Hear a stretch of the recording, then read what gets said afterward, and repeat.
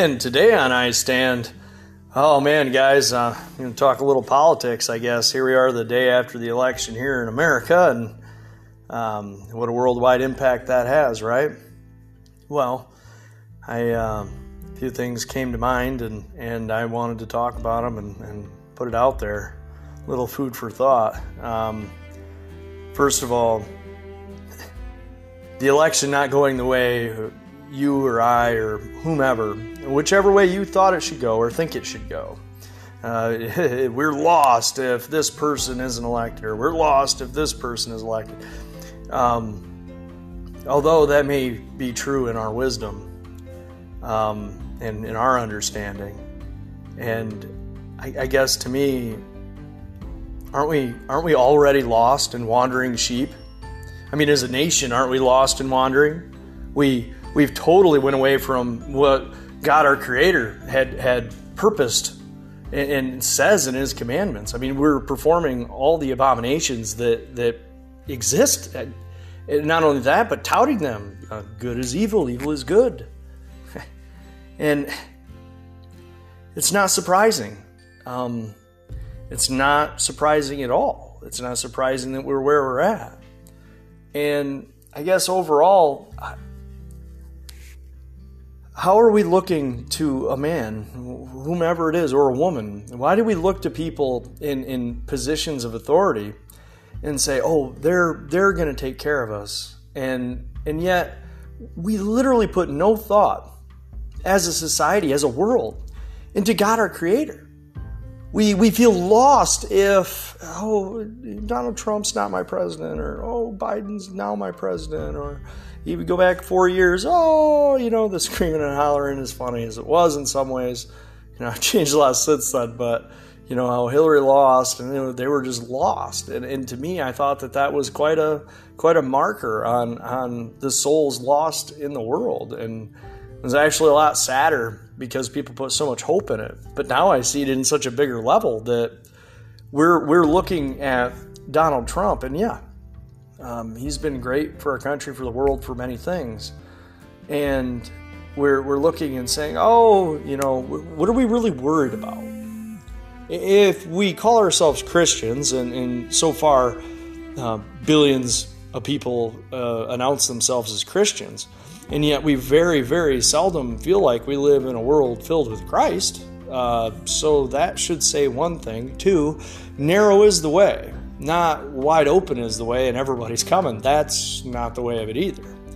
So we know that something's askew, something's amiss. And I look at how blessed we've been as a nation, that our poor is rich in many countries, that we've had the abundance. Even when we were at lack in the recession, we still had abundance.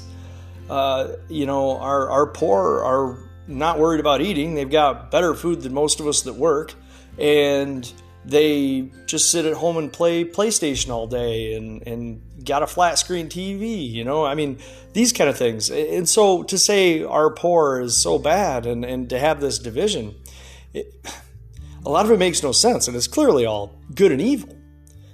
But I guess truly the point that I'm trying to make is, why are we putting hope in men, through the men that we put in power through elections, and not in the God of glory, in His sovereignty? Remember, it's His. The story's been written, guys. And we are to fear nothing of man, sickness, or anyone that inflicts harm on our body.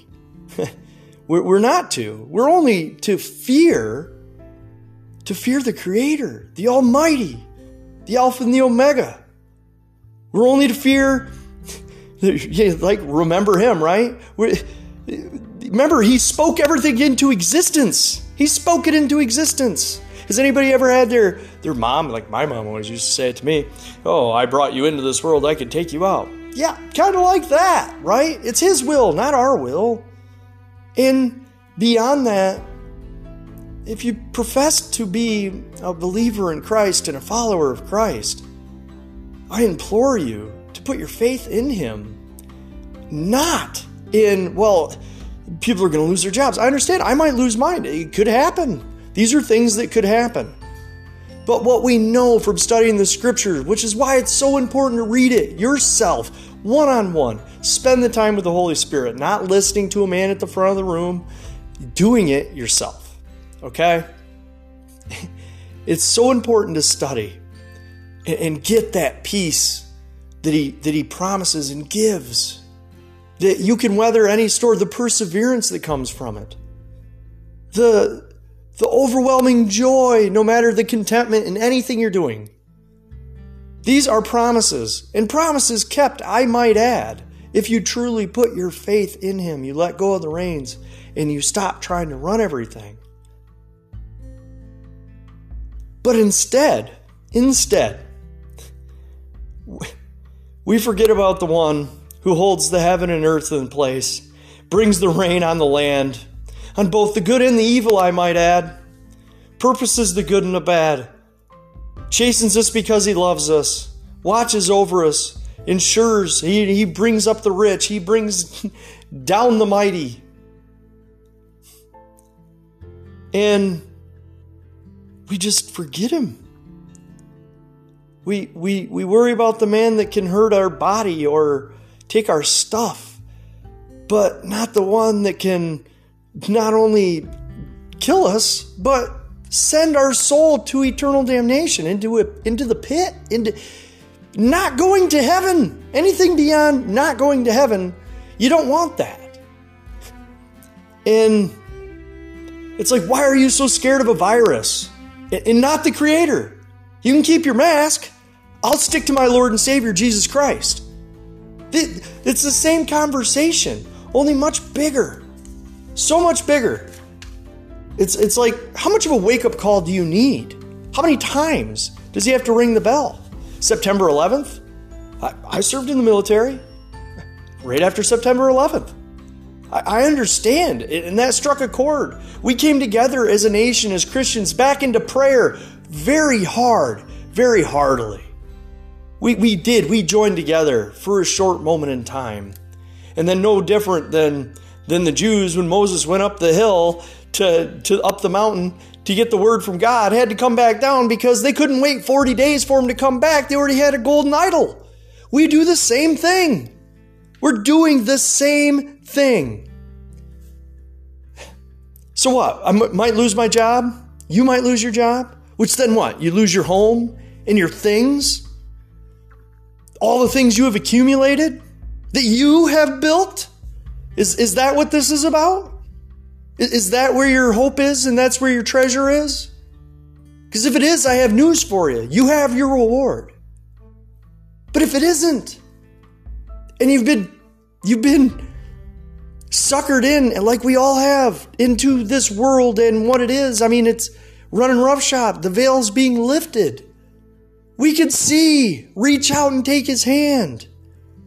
These things that we say we built, we didn't build them. We would have nothing if He didn't give it to us. If He didn't grant us the power, the ability, the job, the gift of gab, the ability to work hard, the strength to work hard. If He gave us these things, and He gave us those abilities, and we believe in Him, what the Lord giveth, He can taketh. And our home isn't here. Stop saying this, pastors. Look, we're dual citizenship. I'm telling you right now, it's not dual citizenship. You're a member of the kingdom of heaven. You're an ambassador to this one. You have to pick a side, because otherwise, I'll tell you what that is. Let me paint a picture for you. That's straddling the fence. And when you're straddling the fence, you're what? Well, boys and girls, you're lukewarm. And what does the Lord do to those who are lukewarm? He spews them out of His mouth. Is that a position in which you want to be in? Check yourself on this. I can't stress it enough.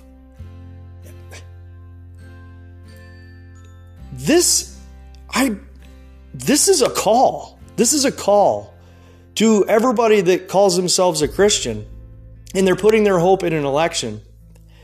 And they're putting their hope in their things, in their accumulated things.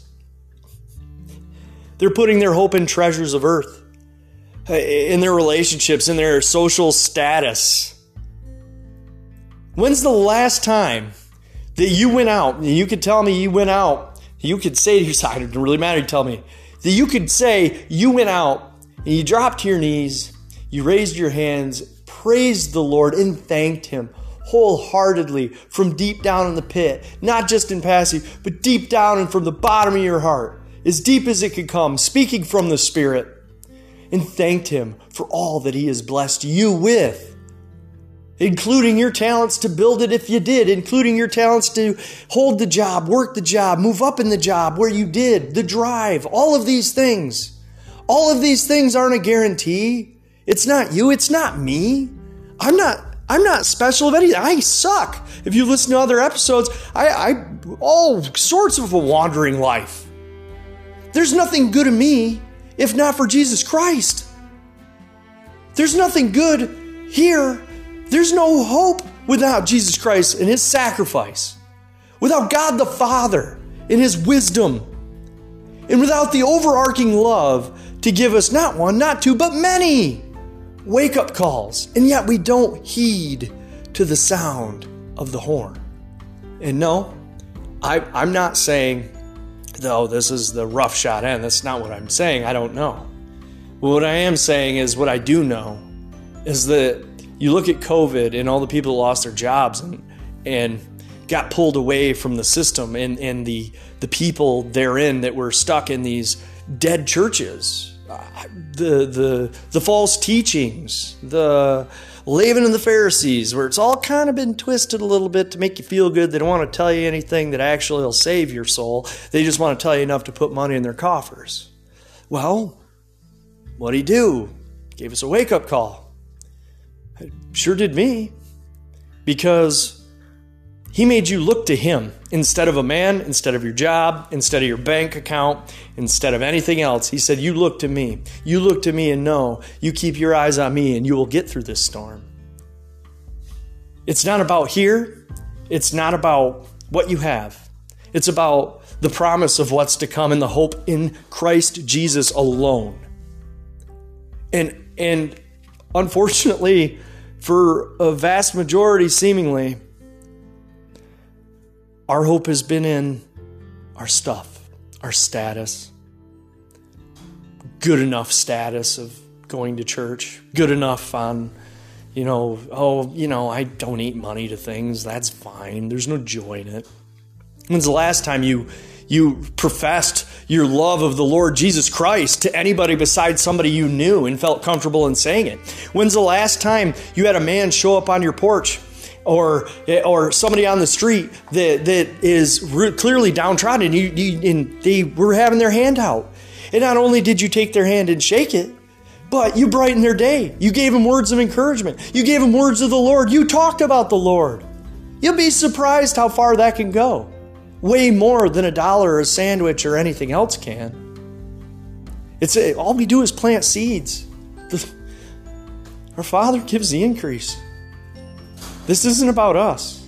This is about Him, His glory, His kingdom, His return.